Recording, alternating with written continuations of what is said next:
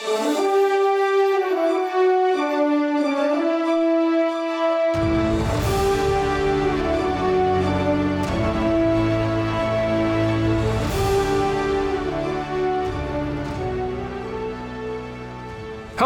and welcome back to Archives of Fabella Daily, the podcast talking to ghosts in a magical world. Today is January 3rd, equal to Capricorn 13th.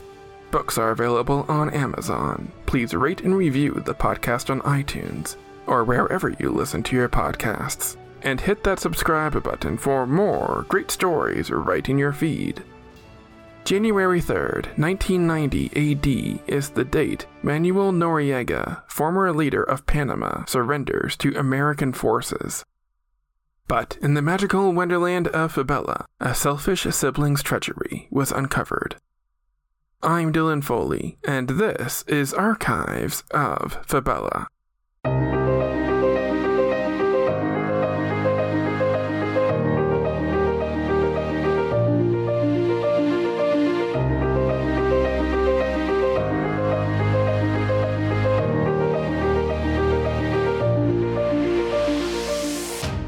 Beyond our world, there is love.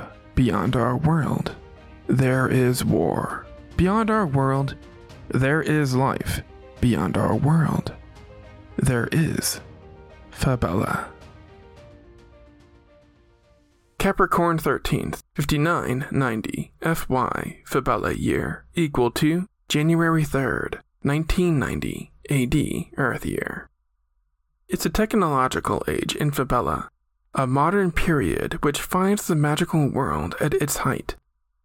When a wealthy doctor named Hilliard Hornbeam passes away, his family is devastated. Hornbeam is survived by his 2 sons and 1 daughter, Alonzo, Lyndon, and Cassia. The siblings find themselves having to settle their father's estate. When they read the will, supposedly penned by their father years earlier, they are stunned by what it says. To their surprise, that will names only 1 son as the person to inherit the estate, Lyndon, the middle child and 2nd son.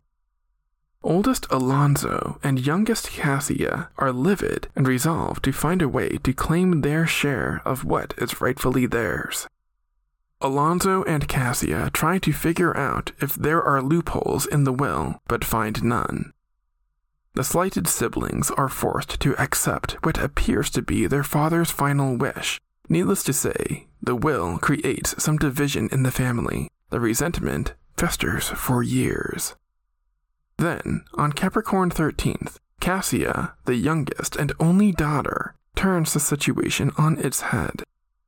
She claims that she's uncovered evidence of her father's true intentions, and she's prepared to prove it in court. The case is heard at a courthouse. Cassia, an attorney, does the unthinkable and calls the dead Hilliard Hornbeam to the stand. To everyone's surprise, Dr. Hornbeam's ghost floats into the courtroom. Cassia explains that her father's ghost guided her to an earlier copy of the will in a rare moment of lucidness.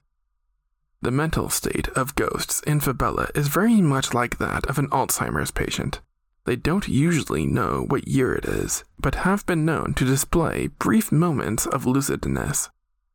Hilliard Hornbeam's ghost takes the stand, thinking that he's 9 years old.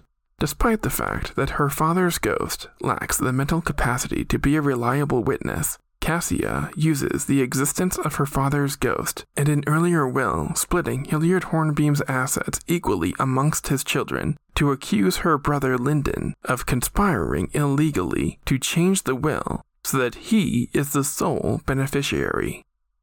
The court is skeptical. Upon hearing the story, listeners in the courtroom feel that this is a hoax that Cassia cooked up. Cassia shows the court the will she identifies as the authentic last will and testament of Dr. Hilliard Hornbeam, apparently penned in 5986. It declares that her father's estate is meant to be divided amongst the siblings equally. Experts analyze the handwriting and reach an amazing conclusion that it is, in fact, in Hilliard Hornbeam's signature. Furthermore, Dr. Hornbeam's signature on the other will shows telltale signs of forgery. With this new evidence, the court convicts Lyndon Hornbeam of forgery in his father's will and commands that the remainder of Dr. Hornbeam's estate be equally divided amongst the siblings. But Lyndon has already spent most of the inheritance. He is commanded to share what remains.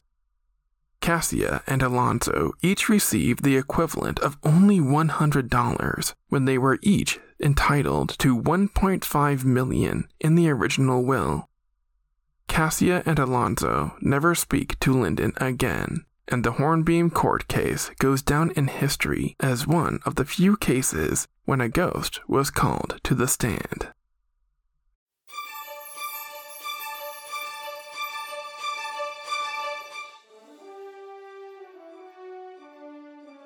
That's going to do it for us today.